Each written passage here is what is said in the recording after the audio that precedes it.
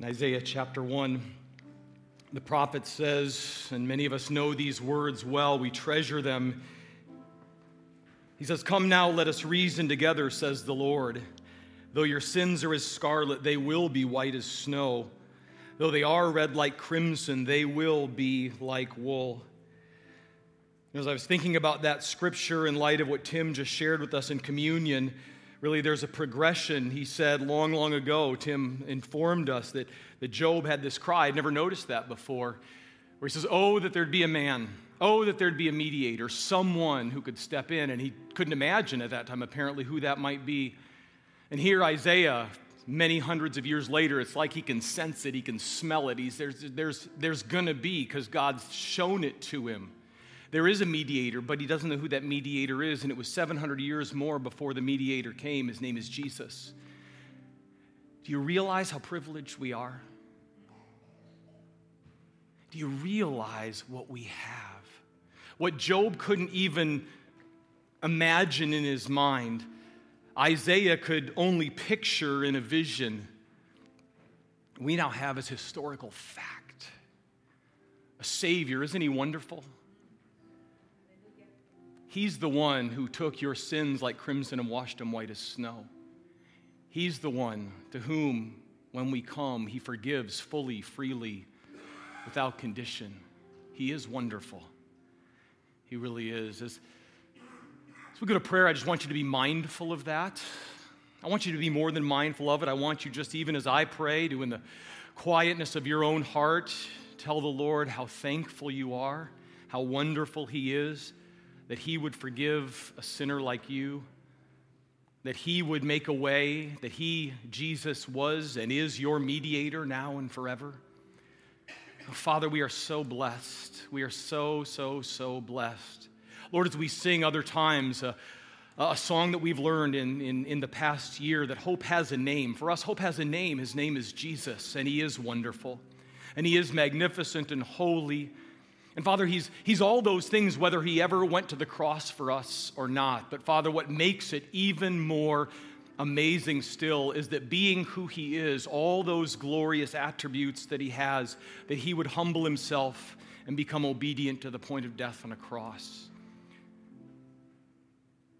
Father, we are so grateful as believers in Jesus Christ here this morning, young and old, male, female, long-time believer, Father, new to the faith. We are so glad that you called us into your family. We are so amazed that Jesus made the way.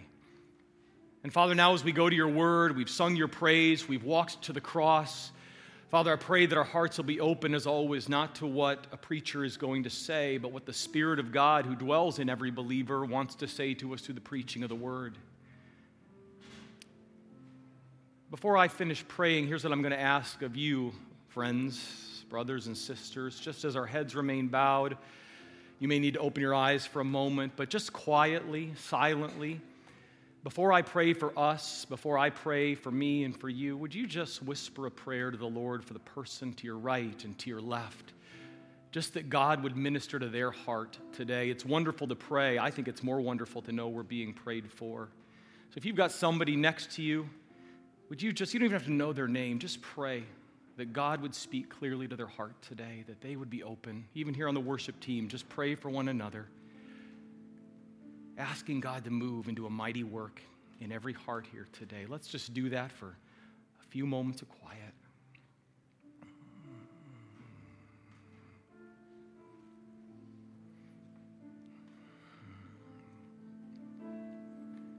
Ask God to speak to them. Ask the Lord to comfort them. Ask him to strengthen them.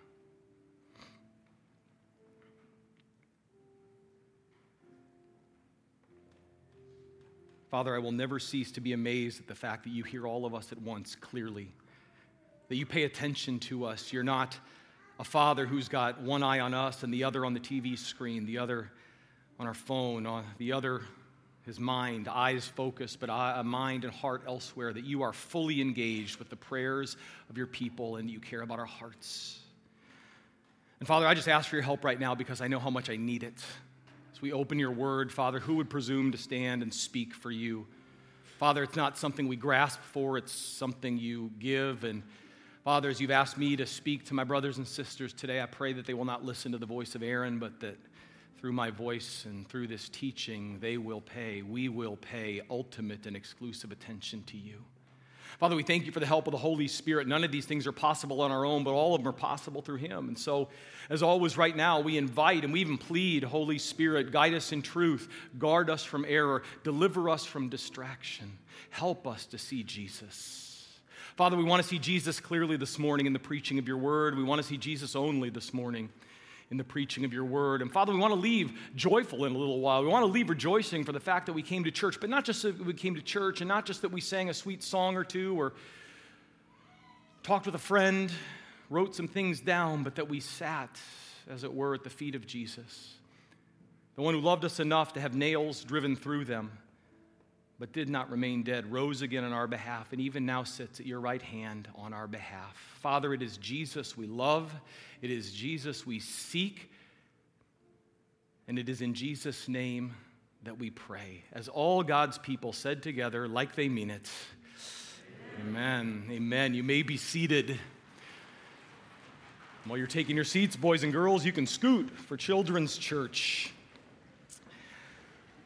Children's Church, if you're a guest today, is for the 5-year-olds through the second graders. They get a lesson elsewhere while we get one here, and so they're making their way out. They'll be back at the end of the service, and as they make their way out, as always, I want you to make your way into your Bible this morning. And specifically, I want to invite you to meet me in Acts chapter 2.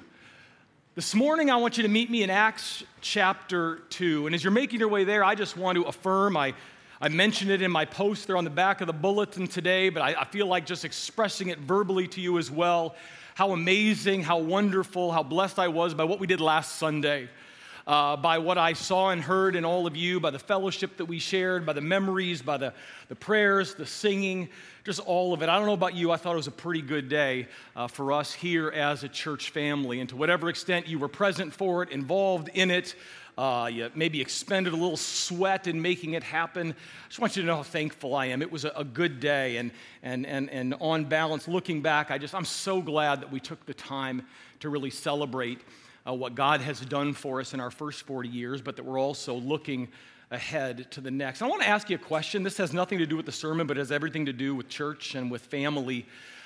Because earlier this week, the question was raised, and it has been on my mind ever since.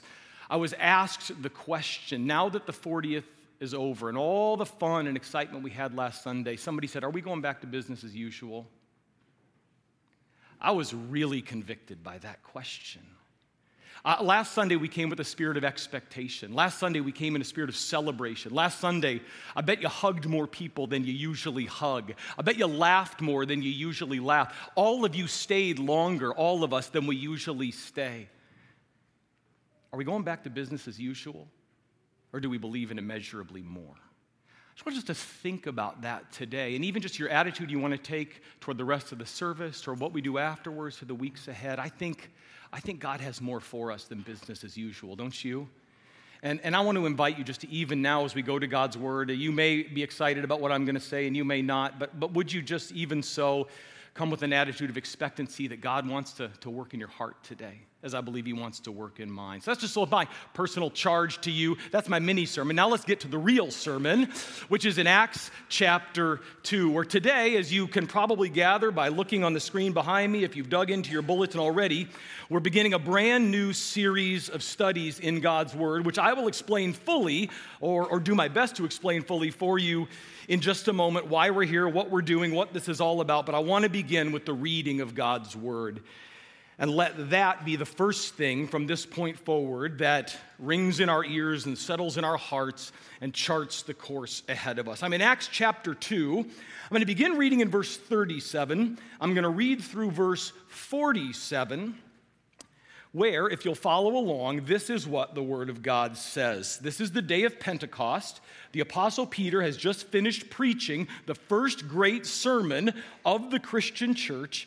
And it says, when he had finished in verse 37, that when that would be the thousands and thousands of people in the streets of Jerusalem on the day of Pentecost, listening to the Apostle Peter preach, it says, when the crowd heard this, they were pierced to the heart. And they said to Peter and the rest of the apostles, "Brothers, what should we do?" And Peter said to them, "Repent, and each of you be baptized in the name of Jesus Christ for the forgiveness of your sins, and you will receive the gift of the Holy Spirit. For the promise is for you and your children, and for all who are far off, as many as the Lord our God will call to himself." And with many other words, he, Peter, solemnly testified and kept on exhorting them, saying, "Be saved from this perverse generation." So then, those who had received his word were baptized. And that day there were added about 3,000 souls. They were continually devoting themselves to the apostles' teaching and to fellowship, to the breaking of bread and to prayer. And everyone kept feeling a sense of awe. And many wonders and signs were taking place through the apostles. And all those who had believed were together. They had all things in common, and they began selling their property and possessions, sharing with them all as anyone might have need.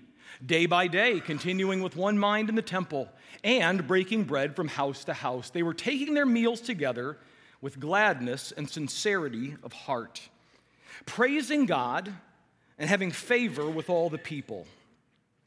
And the Lord was adding to their number day by day those who were being saved.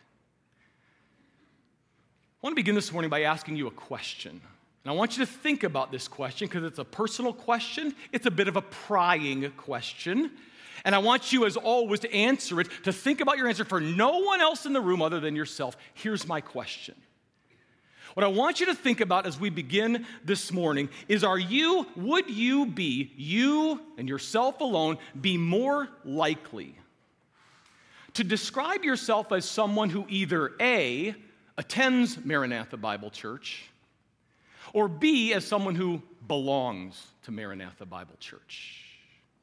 Do you attend Maranatha Bible Church, or do you belong to Maranatha Bible Church? And if you are our guest here this morning and your home church is elsewhere, ask the same question in the context of that particular place. Are you someone who attends, or are you someone who belongs? Now, maybe that's a difference you've never considered before. And even now, as you can think about, maybe there is a difference and what the difference might be, I don't want you to really think about all the reasons why and the contributing factors. I simply want you to answer for yourself in the moment, which is it? Do you attend or do you belong? Because I believe with all my heart that there's a difference. And the more I think about it and the more I work through it, I believe that the difference is huge for this reason among many, many others. Because the way you see yourself when you walk through those doors on Sunday morning, or you walk through the doors of whatever church is the one you call home, the way you see yourself when you walk through the doors each and every week will determine how you participate in the life of the church, as well as what you, as we often say, get out of it. The way you see yourself will determine participation and also acquisition. Because I believe, again, with all my heart, this is the seed thought we're beginning with this morning for this sermon and all the weeks to follow. I believe there is a world's worth of difference between attending and belonging to your church. A world's worth of difference. And that's what this new series is all about. Because as you've already seen on the screen behind me, as I said, if you dug into your bulletin before the service began, today we are beginning a brand new series, a series of messages that are going to take us from now, essentially, to Christmas. The title of the series is We Are a Church. We are a church. And it's a look at what it means to belong to it, to a localized assembly, to a localized gathering of men, women, and children, fellow believers in Jesus Christ. A gathering that we, and this is not unique to us, in fact, we talked about this not many weeks ago, but a gathering that we often refer to when we think about it and talk about it as a family. We talk about our church family, our brothers and sisters in Jesus Christ. And this series from now through the end of the year is designed to help us understand what that means, what it's all about, and what it both offers to and requires of us.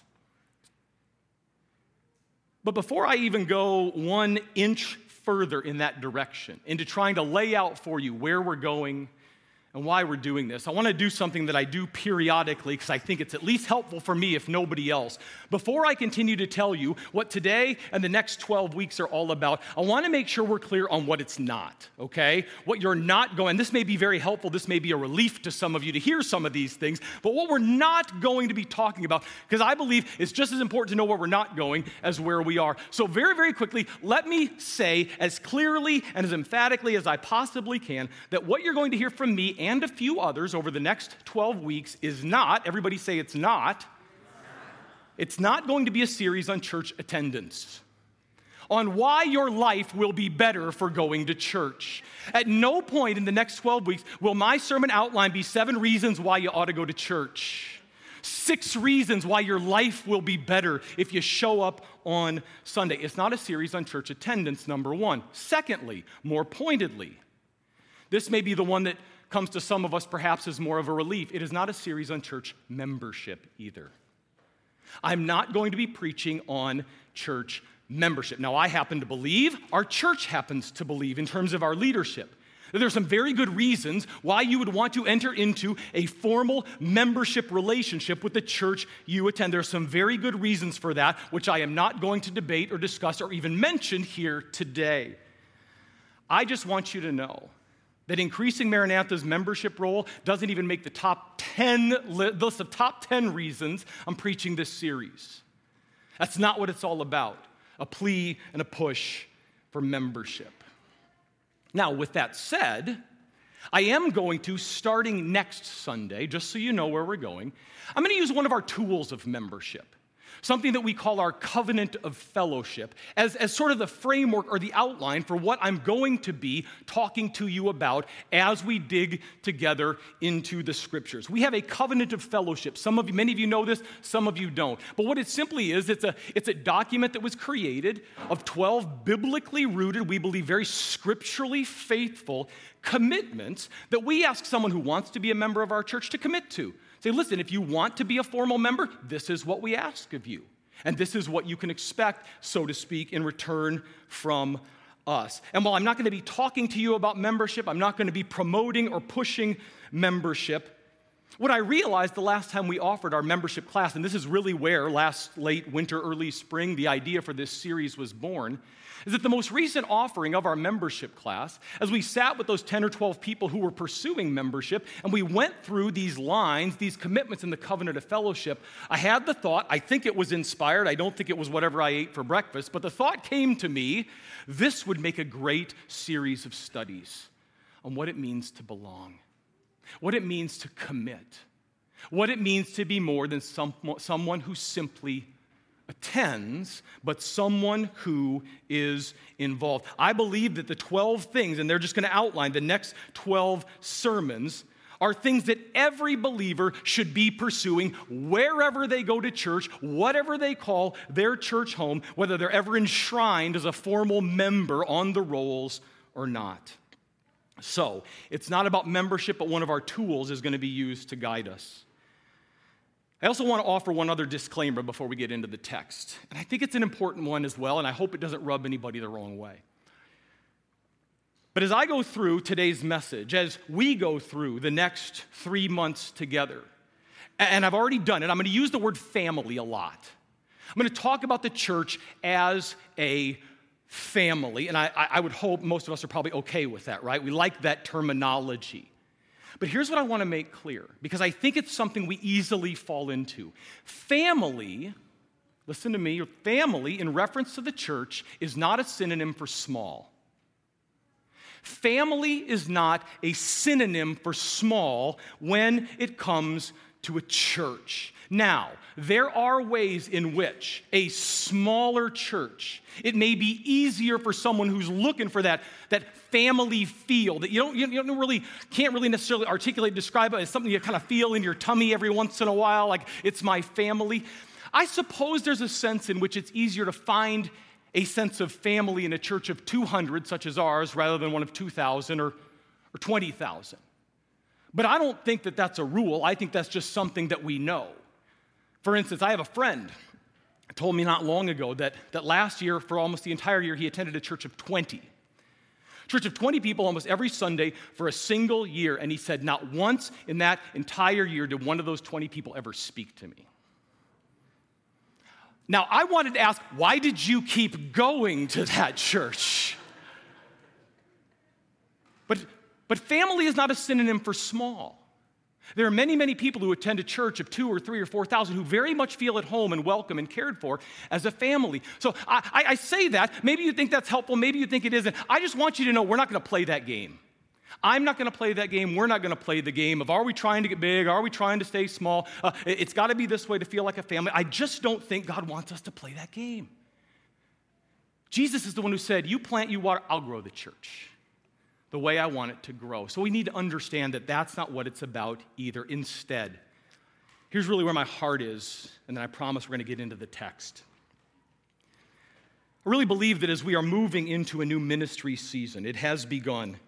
And I think particularly in light of last Sunday's celebration, looking back on 40 years and the challenge to pursue God, to run after God's immeasurably more in the years to come. I just think it's a perfect time for us to talk about what it means to belong. What does it mean to belong to your church? Again, what can you expect and what can you offer? And to get us started this morning, before we get into that outline that I was referring to next week, and I'll talk a whole lot more about that when next week rolls around, I want to begin this way. I want to start by offering to you 3 essential building blocks of belonging. In this passage, Acts 2, 37 through 47, what I want to show you of all the things we could look at is if you want to even talk about what it means to belong, what it offers, what it requires, what it demands, what it presents. First of all, you got to understand what it is you're being invited or you're choosing to belong to. So in the time we have left, what I want to do from this passage are offer you 3 essential building blocks of belonging, 3 things you've got to have in order if you're going to move from attending to belonging. Number 1, most important, without question, you'll know it when I say it. The first essential building block of belonging is this. Number 1, saving faith in Jesus Christ. Saving faith in Jesus Christ. You know, most of us who preach, at least the guys I know, want to, like anybody else in their chosen profession, their chosen field, their occupation, we want to get better as the years go by, right? I want to be a better preacher next year than I am this year. I hope I'm a better preacher than I was when I started 20 years ago. There are literally nights when I wake up in bed and think, wow, why did anybody listen to me 20 years ago? Those things were awful, they were bad, and I don't ever want to go back there again. We all want to get better. But I say that to you because there's something interesting here in Acts chapter 2, at least this is my hunch, that it's entirely possible that for the Apostle Peter, great Peter, pillar of the church, rock, all that kind of stuff that he was involved with Jesus, I think there's a very good chance, looking at this text, that the first sermon Peter ever preached was his best one. At least in terms of results. I don't know if he ever had another day quite like this. Because after, beginning in verse 14 and going down through verse 36, right where we picked the story up this morning, after preaching a very clear, very bold gospel message, he preached about Jesus' life and his death and his burial and resurrection. He's told the story of Jesus from start to finish. After doing that in verses 14 through 36, what do we see in verse 37? We see Peter has 3,000 people literally standing in front of him begging for the application. That's a preacher's dream, can I just tell you? We do interpretation and we do application. I have never had, don't do it today, it's really okay, but I've never had somebody rush the platform halfway through the sermon and say, tell us what to do. We want to know how to apply it. But he's got it right here. He's got 3,000 people. Look at verse 37. It's exactly what happened. And it's phenomenal. Now, when they heard this, they were pierced to the heart. And they said to Peter and the rest of the apostles, brothers, what now? What should we do? Look at verse 38. Peter said to them, repent, and each of you be baptized in the name of Jesus Christ for the forgiveness of your sins, and you will receive the gift of the Holy Spirit. Now, in looking at that verse, let's be careful not to trip over the fun doctrinal questions that people like to dig into there. Questions like whether or not Peter's saying you have to be baptized to be saved, because you don't. Questions like whether or not you receive the Holy Spirit. Everybody receives the Holy Spirit at the moment of salvation. You do. There, I just solved the two doctrinal questions that are presented right there. We don't have to worry about it anymore. But the reason I say that is because people get stuck in a passage like this, looking at those questions all the time, and they miss the whole point Peter's trying to make. And he is trying to make a point, and it is this. Repeat after me. There's only one way into God's family. There's only one way into God's family. That's the message. It is to, A, recognize that Jesus Christ is in fact the Son of God. He wasn't a good man and he wasn't a great man. He was the God-man in the flesh. Recognize that Jesus is the Son of God. Lies, B, that you're a sinner and that he died on the cross for you. Repent, C, of that sin, requesting God's forgiveness. And D, when you do, immediately and irrevocably, you receive God's gift of eternal life. And the whole point here of Peter's message is none of that is appropriated by doing. All of it is appropriated, that is received by believing. Believe on the name of the Lord Jesus Christ, and you will be saved. And as verse 39 makes clear, it's for everybody. For the promise, Peter said, I don't know why he felt compelled to say this, but I'm glad that he did. The promise is for you and your children and all who are far off. That's a reference to every tribe, tongue, and nation, as many as the Lord our God will call to himself. In other words, there are no inner rings in the family of God.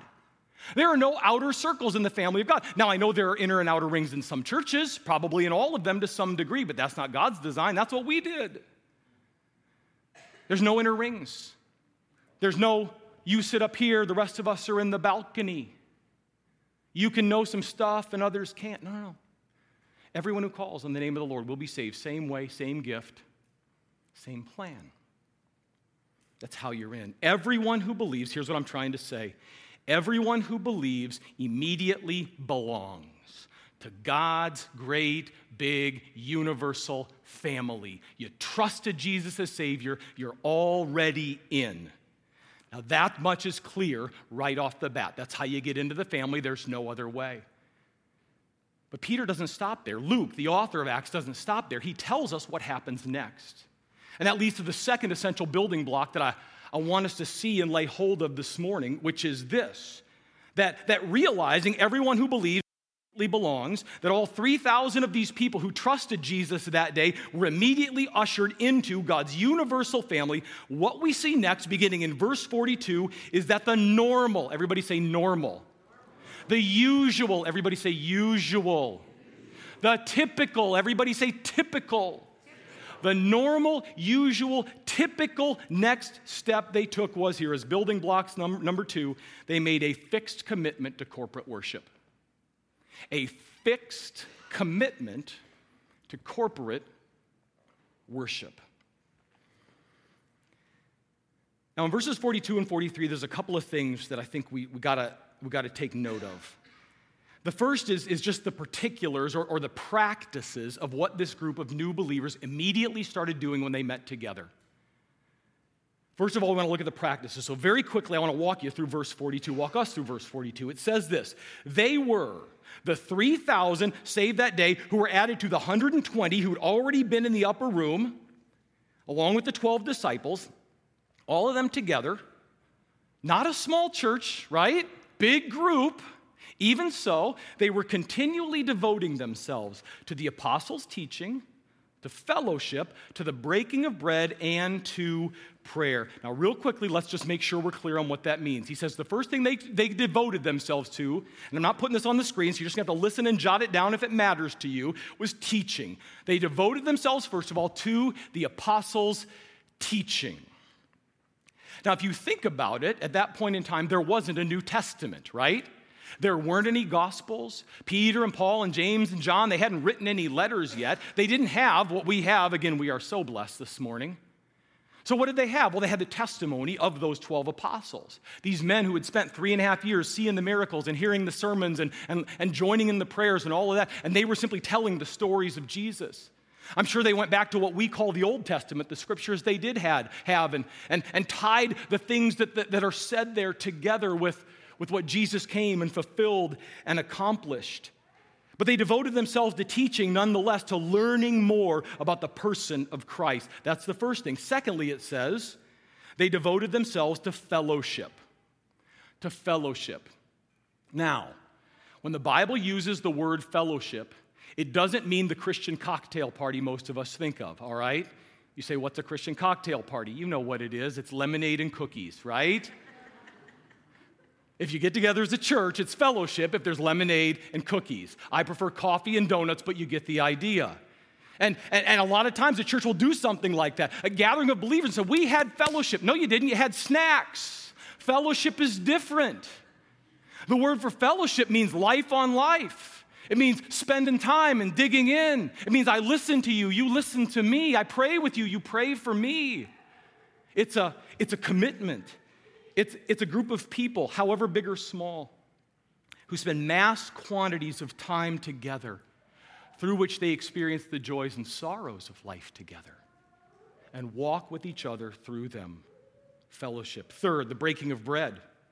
It says they devoted themselves to the breaking of bread. Now, that may have reference to a large communal meal, like what we did last Sunday after the service. But most scholars, most commentators, Bible students agree that what's really being referred to is what we just did a little bit ago, communion.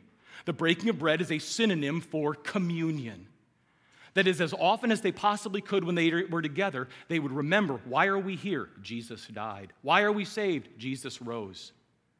It's not just about the Christian feel-good club, right? It's not about coming together and, no, it's about Christ.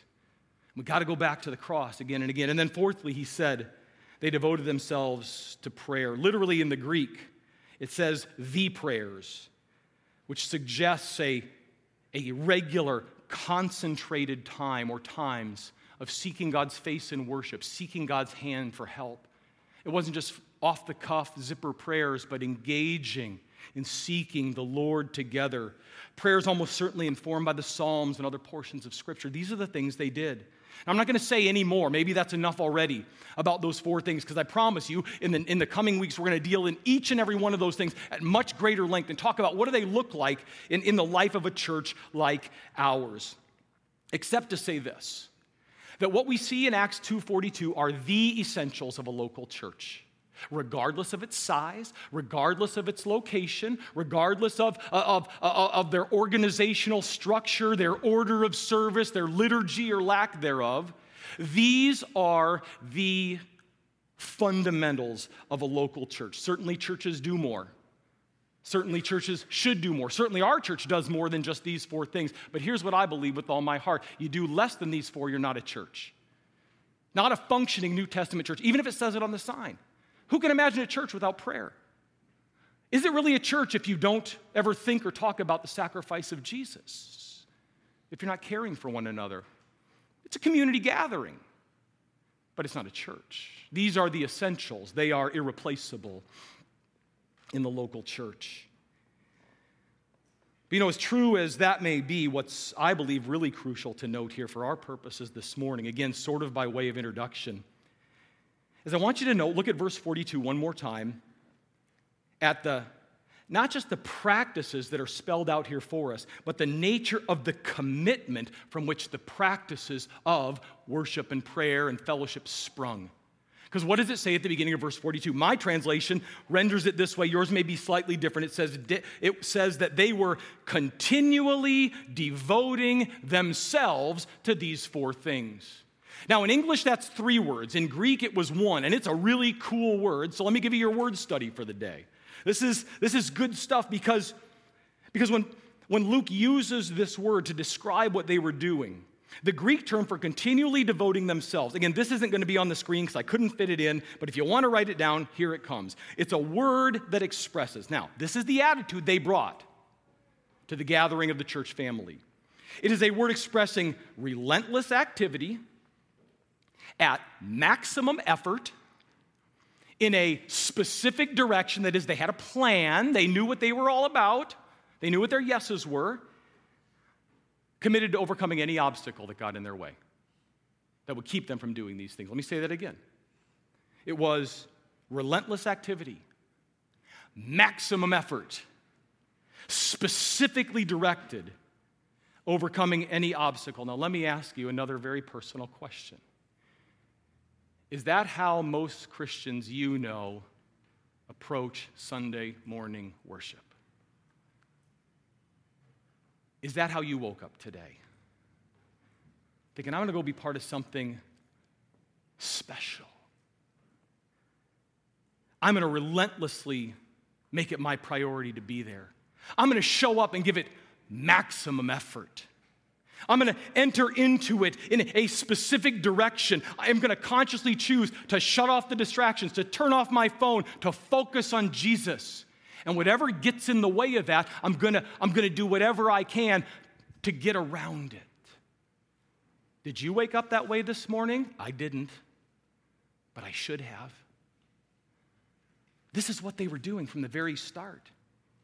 This is the way it was from the very beginning. I love how Ted Kluck puts it in his book, Why We Love the Church. If you haven't read it, you should. It's a phenomenal book. He says, quote, "At the end of my life, I want my friends and family to remember me as someone who, in the context of the local church, battled for the gospel, tried to mortify sin in my life, who contended earnestly for the faith, not just as a nice guy, who occasionally noticed the splendor of the mountains God created, while otherwise trying to enjoy myself, manage my schedule, and work on my golf game." Why? Because like the men and women of the early church, what he's saying there is I have a fixed commitment to corporate worship that flows from an inner conviction. Listen, that this place more than any other is where I belong. This is where I belong. Essential building block number 1, saving faith in Jesus Christ. Essential building block number 2, a fixed commitment to corporate worship. Then there's one more in verses 44 through 47, and it's this. The third essential building block, the foundation we're going to stand and build upon in the weeks to come is this, is to recognize that literally from day one of the Church of Jesus Christ, this was a people who possessed a growing passion to do life together. They had a growing passion. It may not have come naturally right from the start, but a growing passion to do life together.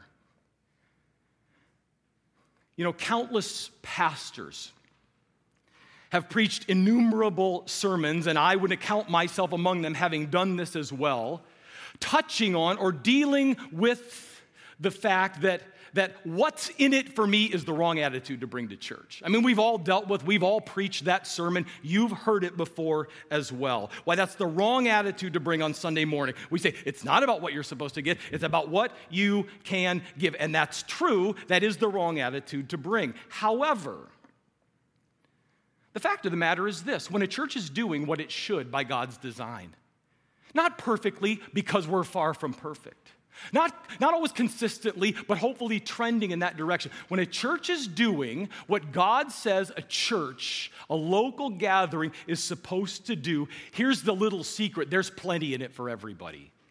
There's plenty for you to get from the gathering of God's people. And the final few verses of this passage show that. So look again at verse 47. Those who believed, all those who believed, were together.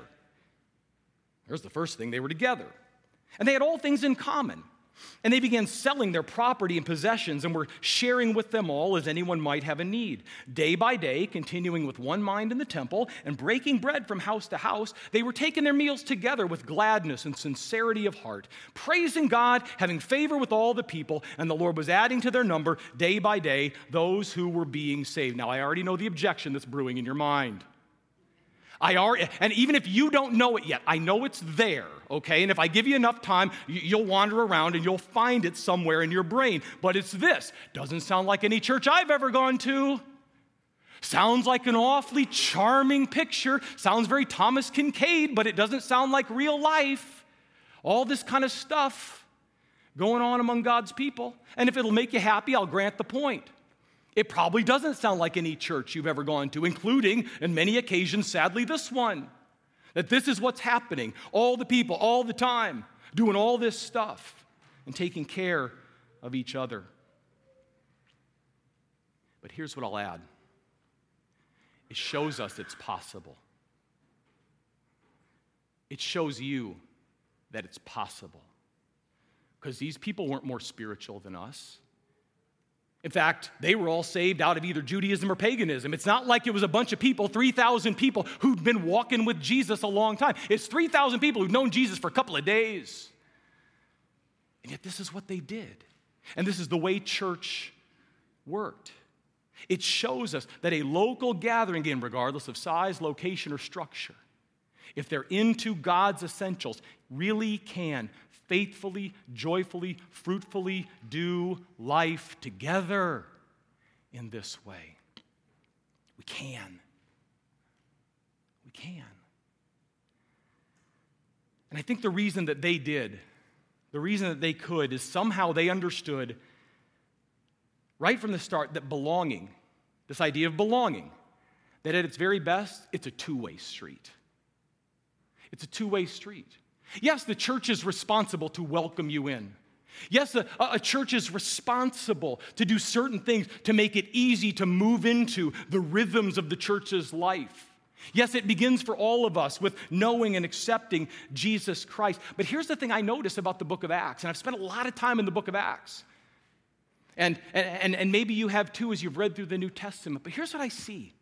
In the Bible, in the New Testament, when people get saved and they join themselves to a local church, and I see it perhaps more brilliantly here than anything else, it didn't fuel acceptance into the family, belonging to the church, did not ever appear to fuel an attitude of entitlement.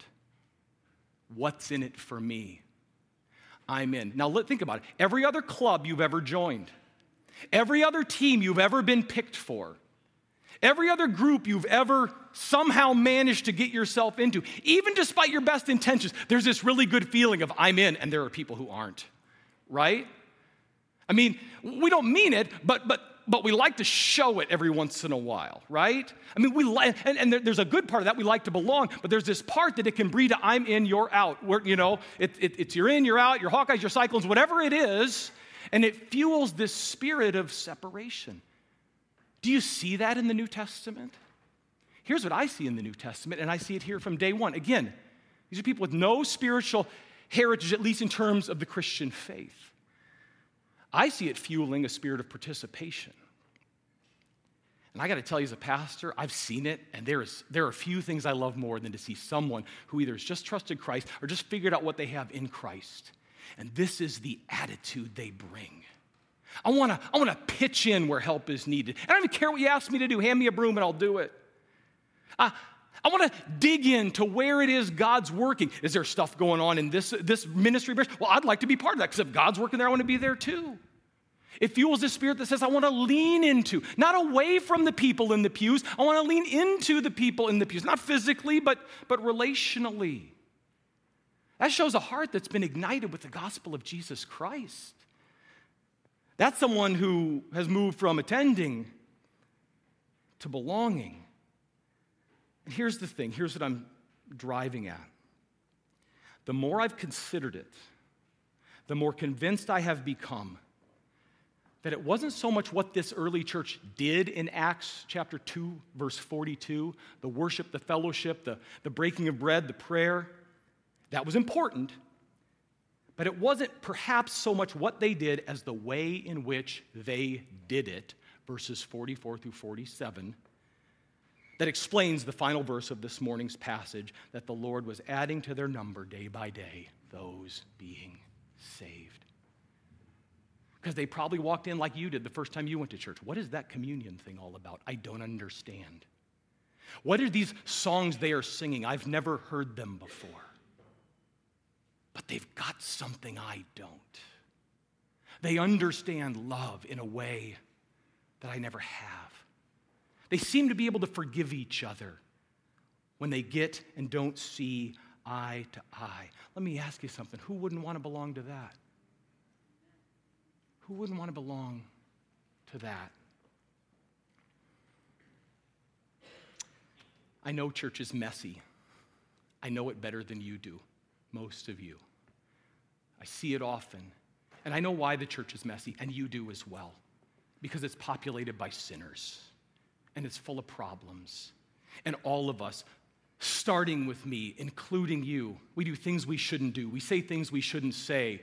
We think thoughts we shouldn't think. We make decisions that we didn't set before the Lord. It's messy.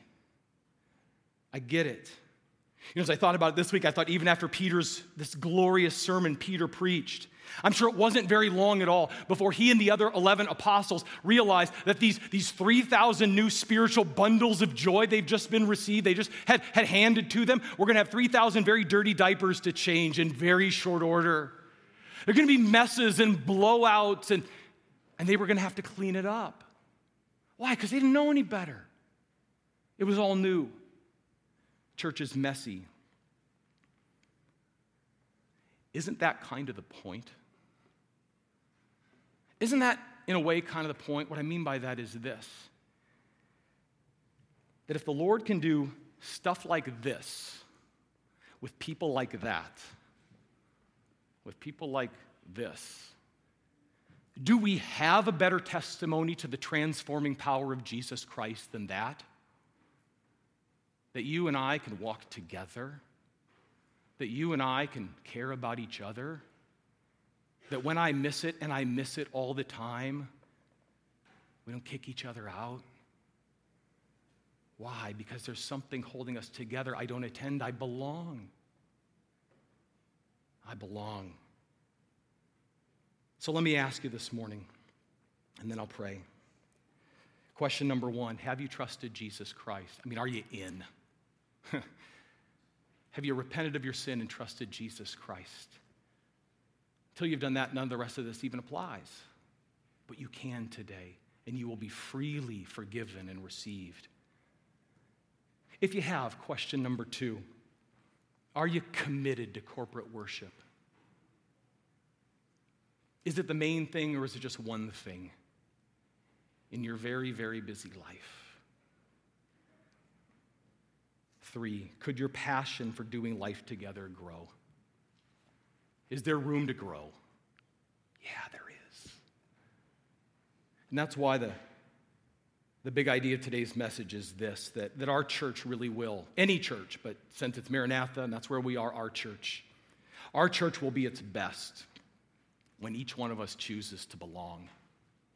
Our church will only and truly be its best when you make the choice, I make the choice. Each of us makes the choice to belong. Relentless commitment, joyful devotion, humble spirit, daily walk with Jesus Christ. Father,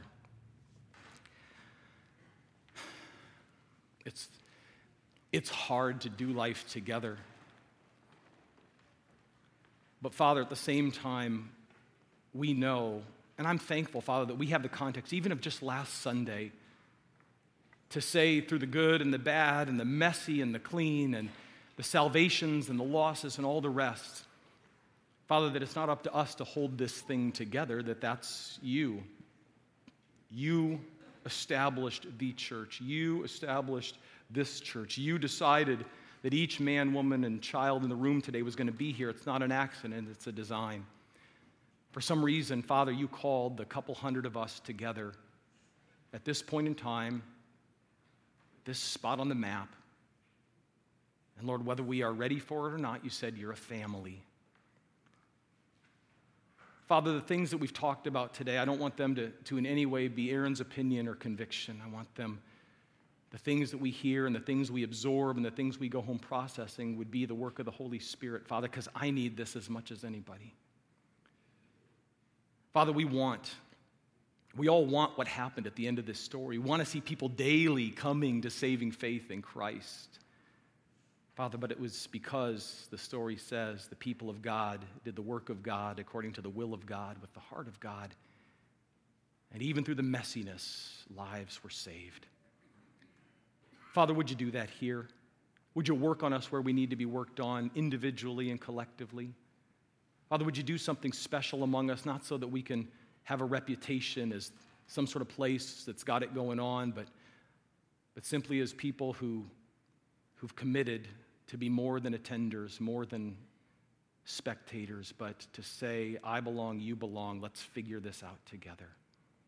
Father, take the things of truth, as always, that have been spoken here today and seal them up in our hearts and keep them in our minds.